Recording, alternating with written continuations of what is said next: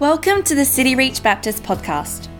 If you would like more information about the life of our church, please go to our website at cityreach.com.au or like us on Facebook. We hope you enjoy this message. Ready to say good evening, everybody. Good evening, church. It's lovely to see all of you here, and welcome to our visitors tonight. Those that I don't know, it's great to be with you. And I want to look forward to taking you through a passage where I want to speak to you about doubt. And I doubt that we will get through it in the time that we have. I doubt that you'll stay awake. I have many, many doubts. We do doubt. We doubt all the time. I do. I have many times doubted the Lord. And for many of us, that can be a weekly struggle, a monthly struggle, that can be a daily struggle. We doubt our salvation. We can doubt God's love for us. We can doubt that God hears us when we pray. Sometimes we doubt God's promises we worked out in our lives. We doubt that God is for us. We even get to the depth of doubting that God actually exists. And sometimes we wrestle and think that the Christian life is a fantasy, something that we bought into and that we don't have enough strength to break ourselves free from. That it's so much a part of our lives we can't imagine living without it, but it doesn't seem to make any sense and it doesn't seem to work for us. We hope it works for the people around us because if it works for them, it might rub off on us. And sometimes it can be a very, very, very lonely place to be. A lonely place because we continue to come to church and we continue to pray the prayers and we continue to read the scriptures, we continue to say the things that we need to say, while all the time in the back of our heart we think, this isn't working for me, it's a load of rubbish, I don't know what's going on. Then, like most human beings, when we find ourselves in that position, we become very introspective and think it must be about me. It can't be about anybody else. God is perfect, so it's not about God, it must be my fault. I must be so much of a reject and so broken that God has just put me to one side, and His work and His wonder and His blessing is for other people and not for me. I just can't seem to make it work. You know what? You're not alone. Adam and Eve doubted. They doubted God, and they actually walked with Him in the garden. It's not like they were having trouble believing whether God existed or not. He was actually knocking on their door every evening and saying, "Would you like to come for a walk in the garden?"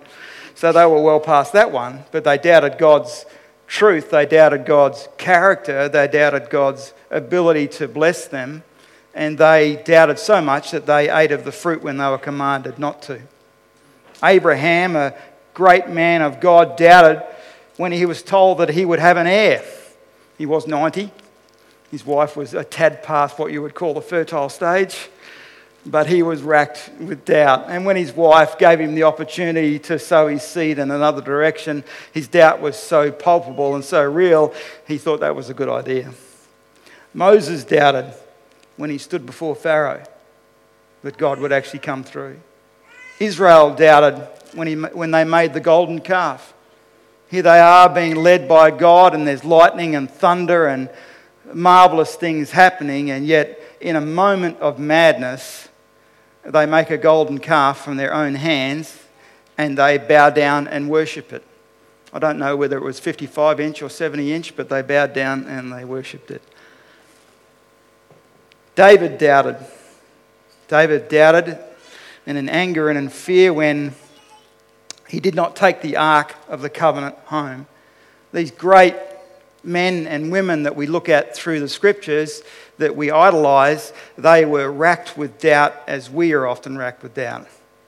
It's really kind of cool if you think about it, because we can often hold the scriptures in such a high esteem, or the people in the scriptures in such high esteem, they seem to be in another world or on another level or operating within another paradigm that doesn't really relate to the muck and the rubbish that we have to tread through. But they went through the same things that we did. Thomas doubted when he heard about the risen Lord Jesus Christ. He didn't doubt the existence of God, but he doubted this Jesus was the Messiah, the one who would bring salvation to the world. And he'd spoken to him and he'd walked with him and he'd seen him, and yet he doubted. And then he heard he had risen from the dead, and still he doubted until the Lord himself revealed, and there's a secret here, I believe. He revealed himself to Thomas and said, "See, Thomas, my hands and my side." And finally, Thomas believed. Jude 22 says that God has mercy on those who doubt. And we need to have mercy on one another as we doubt. But most of all, we need to have mercy on ourselves when we struggle with doubt. Because doubt is a reality that we must face. George MacDonald said this: "A person may be haunted with doubts and only grow thereby in faith. Doubts are the messengers of the living one to the honest. They are the first knock at the door of things that are not yet, but have to be understood." Let's turn doubt on its head if we can, because we've acknowledged that we all wrestle with it. And don't see doubt as a test of our faith, or don't see doubt as necessarily something we ought to be ashamed of, but let's look at doubt as something that God allows in our lives to drive us to know more about Him. Doubt can appear as a servant of truth. Indeed, it is the companion of truth when it wields its sword against what is properly dubious. It is a citadel against credulity. Authentic doubt has the power to sort out and clarify the difference between certain and uncertain, the genuine and that which is not, or the spurious. So doubt can be a really useful and powerful thing in our lives if we will allow it to drive us to the living God. Okay? And we'll tease this out in the second hour of this sermon. All right? Faith is much more than the absence of doubt. Faith is much more than the absence of doubt, but to understand doubt is to have a key to strong faith, a sound mind and a quiet heart. Doubt can be used to grow our faith, not to destroy us. There is no believing without doubt. No believing without doubt. Surely our minds at times question things that we think are not true or are unsure of. And as we test those things, and as we read into those things, and as we study those things, so our hearts are bolstered by the truth, and we come to a place of actually stronger faith and stronger belief, and we find ourselves further away from unbelief than we ever have been before. And doubt is the wind that was in the sails of our hearts and minds that drove us to that place. So doubt is not something that should be feared. Doubt is something that will drive us to God. And therefore, even in doubting, Os Guinness says, "I believe." Now, I want to look at three things tonight.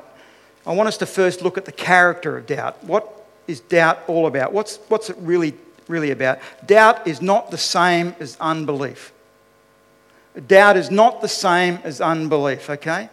I want you to see that there is belief on this hand and unbelief on this hand, and what dwells in between is enough to scare children and young women, but is my head. What dwells in between these two things is doubt, okay?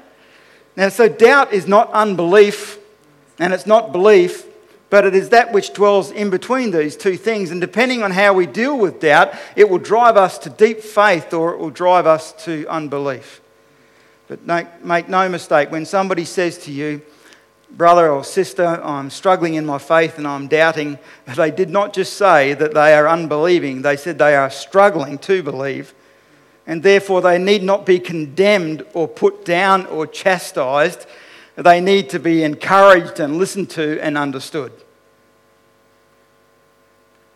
Doubt is not the same as unbelieving. So let's define doubt. Doubt is not the same as unbelief. So it is not the opposite of faith. Rather, it's a state of mind in suspension between faith and unbelief. Did you hear that? I need you to hear this tonight. There's belief on one hand, unbelief on the other, and doubt in the middle. They are not the same thing. Doubt is the suspension of truth in the middle. It's as we wrestle with, is this right or is this wrong? And in that definition, doubt is not a sin. The Chinese speak of a person with a foot in two boats. That's not going to end well. The Navajo Indians say it this way: that which is two with a person. And they have this understanding of this suspension of faith, as it were, the suspension of belief or the suspension of unbelief, doubt being in the middle. And James, as we've read, speaks about it this way: when you ask, you must believe and not doubt. Because the one who doubts is like a wave of the sea, blown and tossed by the wind, and that person should not expect to receive anything from the Lord. Such a person is double-minded, unstable in all that they do. And what I want you to see from James here is that when we are in doubt, we are in that middle ground again where we are, as it describes, double-minded. We don't know whether we should move to the right or whether we should move to the left. And yes, I hesitated because I couldn't remember which was my left and which was my right. It's okay. Something I've struggled with all my life. We are, as the Bible says, double-minded. So it is a dangerous place to be. Doubt is not unbelief. It's not terminal. It's only a halfway stage that can lead us to a deepened faith as easily as break down to unbelief. Doubt can be the stepping stone to a tougher and deeper faith. But make no mistake, it's not where you want to stay. Doubt is not something that you hitch your wagon to and think, this is my home. I'm going to spend the rest of my life here. Okay? Doubt should be a knock on the door. It should be an alarm to us. It should be something that drives us. Now understand this. Drives us to test our faith, because faith is testable. It should drive us to study the Word of God. It should drive us to seek the mind of God. Doubt is not something that we should believe in. We should doubt. But we should see it as something that the Lord is using to drive us to a deeper place. God is not happy for us to stay where we are. And I wish, look, so many of you, look at you, you're young and you're strong and you're beautiful and you're energetic and all those sorts of things. And I wish you could stay there, because this side of the fence, it ain't looking too bright. But the reality is we don't want to stay where we are.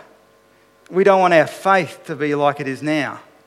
We don't want to be suspended in doubt, wondering whether God is really trustworthy and whether God is really for us and whether God really answers prayer and whether God is really dependable and whether God really exists. And we're too scared to test that because we fear that we may not be able to find an answer and then we'll lose what we already have. But actually what you have, if you're having doubts, that's no place to be. It's no good bedfellow. It does you no good other than allowing it to drive you to the living God. Doubt is nothing. Firstly, I want to clarify some misconceptions or some confusions about doubt. Doubt is nothing to feel guilty about. Though being in doubt is confusing, we need to trust our instruments. We need to recognise that God has given us a pathway out of doubt. So rather than being paralysed with guilt, rather than being ashamed of the fact that we doubt the faith, rather than coming along to church and hiding in the pew and thinking to yourself in your heart, I'm glad nobody knows what I'm thinking. Because if they knew what I had done and what I'm thinking, they'd realise that I don't actually fit in here. Some of us can be on the outside of the Christian faith whilst we sit comfortably in the middle of church. We can be so excluded by our heart of doubt and by our fear of being found out. We find ourselves paralysed in the middle of church, but utterly outside of church and on our own, looking in, hoping something will change and we can be in and not out. I hope that makes sense. Christians are committed to truth. That's what Christians are. Christians are by nature people who are committed to truth. This is the key to overcoming doubt in your life and using doubt as a tool to grow deeper in your faith. Doubt should not just paralyse you and hope that you're going to pick it up somehow or other. It's going to come through the brush of the fan on the roof or through the lighting, or maybe a word from the person sitting next to you, or maybe it'll arrive in the mail. No, Christians are people who love the truth and who study the truth and are committed to the truth and realise, as God's word says, the truth shall set you... Whoosh, isn't that big? The truth shall set you free from doubt. The truth shall set us free. So we are people who are committed to the truth. We are people who believe in thinking, not just fair weather flyers. You get a laugh out of this. I had to change the spelling because I spelt fair, F-A-R-E, first time. You'd think a guy with my name would actually get the correct spelling for fair, wouldn't you? So that's a bit of a sad indictment. Not the sharpest tool in the shed up the front today. Augustine expressed it this way. Speaking about Christians who are committed to truth, Christians who believe in thinking, Christians who believe in studying God's word, Christians who believe in asking the right questions. He said they are like this. They are therefore like experienced pilots who can fly in bad weather as easily as in good, by night as well as by day, and upside down as well as the right side up. In other words, even though we are in the midst of doubt, we are not people who are tossed to and fro by doubt. We are not people who are paralysed by doubt. But as people who are committed to the truth, who are committed to believing, who are committed to thinking, the trials of life and the doubts that life can bring to us are actually an opportunity for us to test our faith, or an opportunity for us to grow deeper.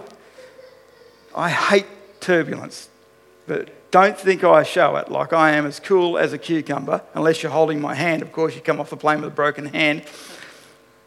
But I don't particularly enjoy turbulence. But turbulence in life, I don't enjoy that either, but actually, and it does create doubts within my life. I'm ashamed to say that I can move from believing God's love for me, and one small thing happens during my day, and I have found myself accusing God of a lack of love and care for me. Like a 2-year-old having a tantrum in my office. Most times at home in my living room with my beautiful wife. But we are meant to be people who can sail through the storms of life, who are mature and who see doubt as not something to be afraid of, but something that motivates us to grow in faith. We need to anticipate doubt and prepare your heart and your mind. Be prepared for bad weather. And I missed the A there, you see. I have trouble with my weathers and my fairs. Troubles are going to come. You agree? You must agree, because you've already lived more than 1 week and you've had trouble in your life, haven't you? And tomorrow will likely bring more, or at least the rest of this year will bring troubles to your life. These troubles are not meant to crush you. These troubles are not meant to throw you into doubt, which paralyses you and destroys your faith. Yes, these trials that you will face will bring doubts about, is God real? Does God care? Does he really love me? Is he actually intimately involved with my life? Has he simply started the world and gone on a holiday and left me to sort it out myself? Yes, it will bring all those things. But these are opportunities for you to put your mind to gear and study the Word of God. This is an opportunity for you to believe, to think, and grow deeper in your faith. So we need to be prepared. You need to be prepared today, because trouble is coming tomorrow. Okay? One of my lecturers said that to me, you need to be prepared today. I didn't like preparing. I like to prepare in the exam. But unfortunately, life has shown me that I need to prepare beforehand. It makes it a lot easier. I want you to listen to one of the secrets to being prepared. Psalm 34, verses 4 and 8. God met me more than halfway. This is from, I think, the New Living Translation. I just love the way it spoke. In some ways, it just brings it home and makes it a little bit more intimate, if you'll allow me that. God met me more than halfway. He freed me from my anxious fears. Look at him. Give him your warmest smile. Never hide your feelings from him. When I was desperate, I called out, and God got me out of the tight spot. God's angels set up a circle of protection around us while we pray. Open your mouth and taste. Open your eyes and see how good God is.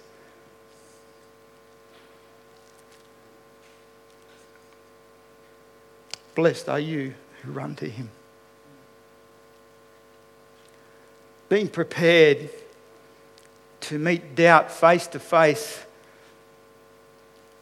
is not an intellectual exercise on its own. It's one thing to prepare your mind and to think deeply and to study God's word, but God wants to meet you personally. Our God is not a textbook or a series of studies or something impersonal that we need to learn a lot of information about so that we can find a verse to meet our fear. God is much more than this. God is personal and God is near. He is our maker. He is our saviour. He is our friend. And he wants to abide in us. And he wants to walk with us and talk with us. He wants us to meet him personally.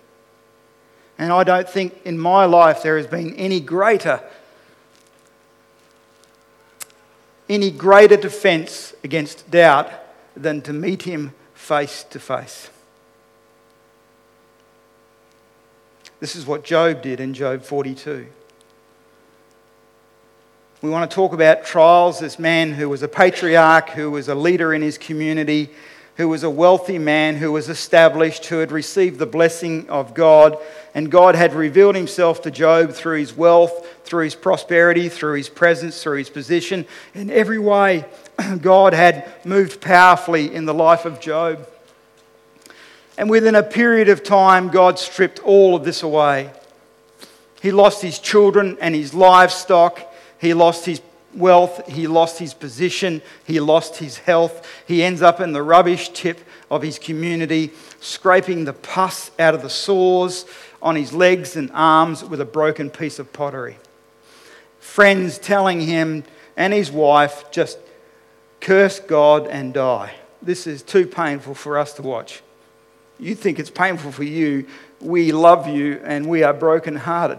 We cannot understand what has happened, but please put an end to it because your suffering is so great, we cannot suffer anymore with you. But then Job goes beyond a baby faith.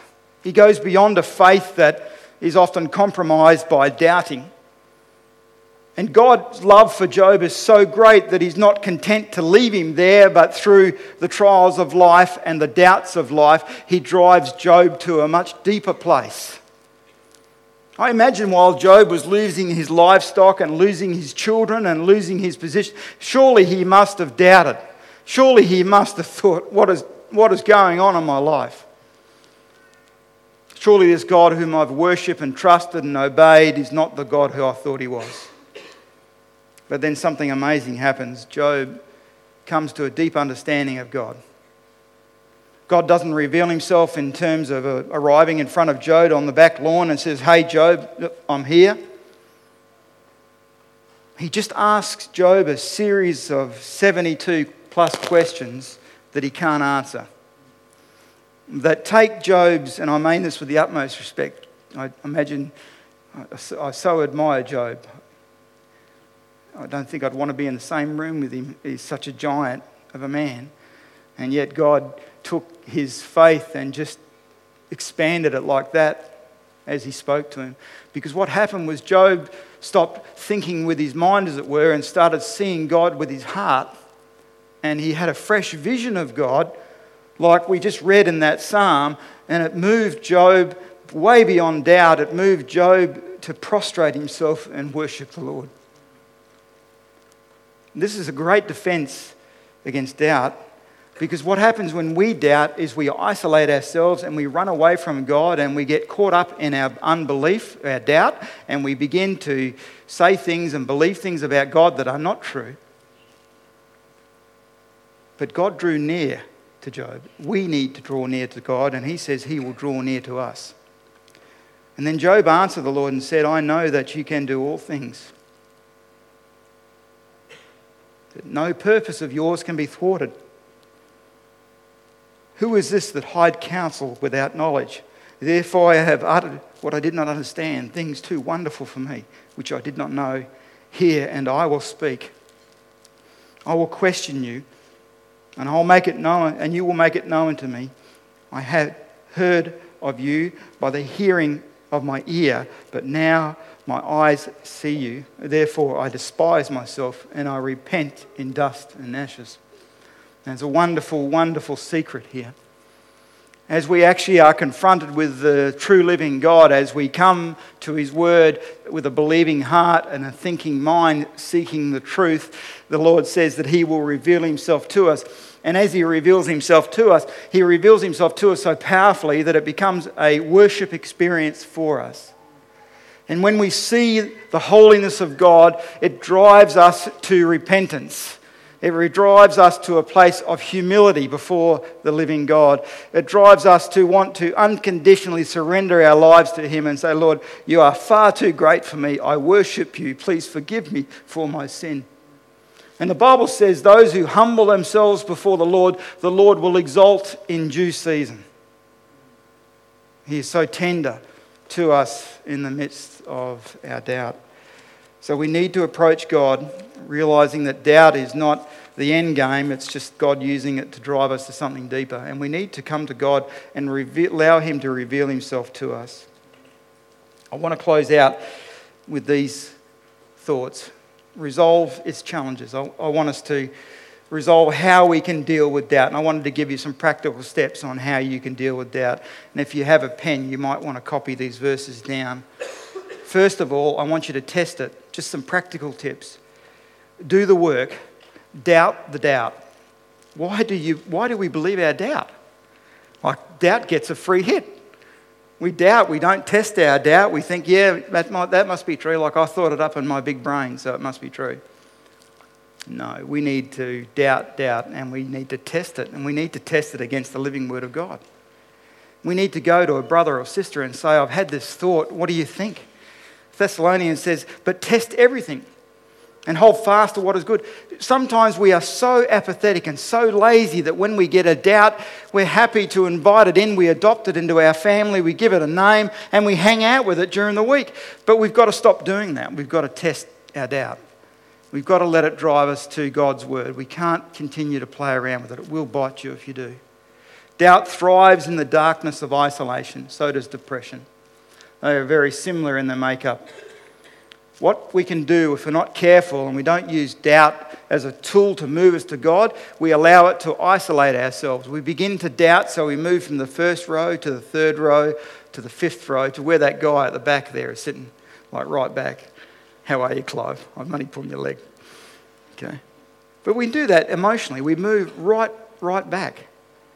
And we isolate ourselves. We move away from our real life groups. We move away from our close friendships. We move away from those men and women who we know to be mature, who actually won't look down their nose at us. They won't criticise us for doubting. They won't think that we're immature. They'll actually embrace us and pray for us and encourage us. And they might even share their doubts with you.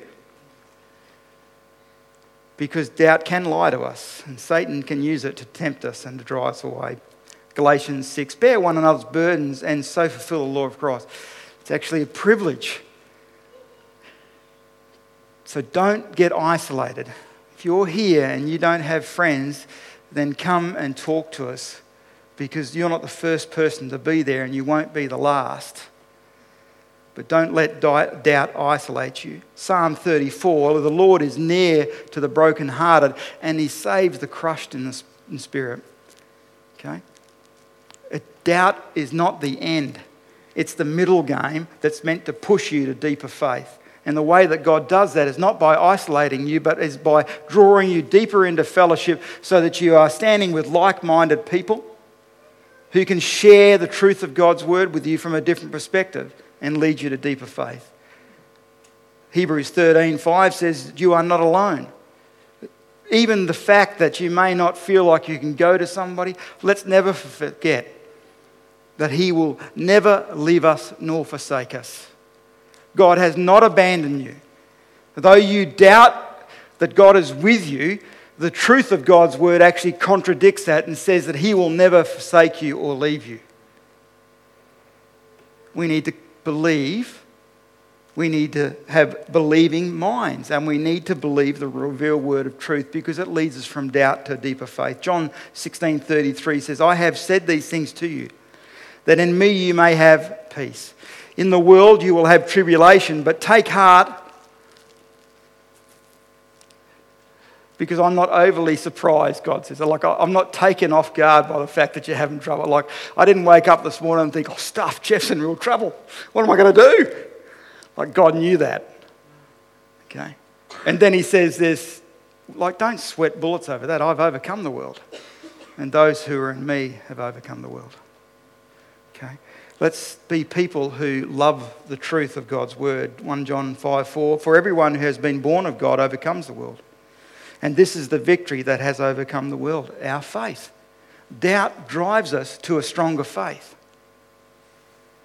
Hebrews 10:25. I love this one. Not neglecting to meet together, as is the habit of some, but encouraging one another, and all the more as we see the final days drawing near. Don't let doubt isolate you, because you're not odd or strange. Everybody doubts, okay? And doubt doesn't mean that you're a bad Christian or an ordinary Christian or a mediocre. We're not even talking about that. That's just rubbish. Doubt is a natural part of being a broken person in a broken world, and then God hasn't left it there. God's turned it on His head, and He uses that to drive us to deeper faith. Don't you love the way that God does that? He takes what was meant to destroy us, and He uses it to make us more like Him. So if you're here tonight and you think that, man, I don't even think I'm saved, I have so many doubts, will you just take a ticket and get in line because you're just like everybody else? If you think you're not born again because you've done some really naughty things, take a ticket and get in line. Everybody else has too. If you think that God doesn't exist and you're too scared to tell anybody that, don't do that. Come and tell us. Let's reason together. Let's talk together. Let's pray together. Let's encourage one another. Let's build one another up. But if I had one piece of advice before I go to be with the Lord, I thought that was funny. That'd be really cool to be able to say that now. Just disappear. You guys would just be stoked. Like, we will remember this sermon forever.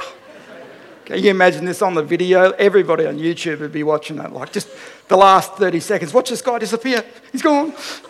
It's so cool. If I could say one thing for you, please understand that what doubt can do if we don't handle it the right way is it drives us to isolation, not just from one another, but most importantly from the living God. And I want you to reverse that trend by using doubt as a way to seek the Lord and claim the promise that as you seek Him, He will reveal Himself to you. If you don't know how to seek the Lord, then come and talk to an older person who knows how to seek the Lord, that you might meet Him face to face like the psalmist did, and know that He will meet you and love you and worship, and you can worship Him. Come and meet an older Christian who can lead you to see the Lord like Job saw the Lord, because as you see the Lord, doubt flees from you and your faith grows deep. But don't think for a moment you're strange if you doubt. You're just like every other ordinary person here tonight. Let's pray together. Father, I want to thank You that You have met me in my many, many daily doubts as I have wrestled with different things. And I've interpreted my tribulations as Your lack of love for me because I've been so foolish, so doubting of You. But I thank You for my brothers and sisters who have encouraged me and who have lovingly revealed Your grace towards me. Father, I thank You that You see my doubts and You do not reject me. but you speak to me and you reveal yourself to me. And as I wrestle with you over these things, you grow my faith deeper. I thank you that you have not abandoned me to just live this little comfortable, flirry-floss, fluffy life and escape into heaven, but you have planned for me to go through trial and tribulation because you want me to be more like your Son and you want to grow my faith deeper. And I have to say, I don't particularly enjoy it. And I find it very, very hard when I suffer, and most times because of my own stupidity. But I thank you that you have never left me. I thank you that you have been tender towards me. I thank you that you have revealed yourself to me through your word and through my brothers and sisters.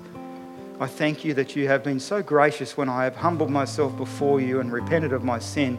You have not smashed me, but you have put your hand upon me and you've raised me up.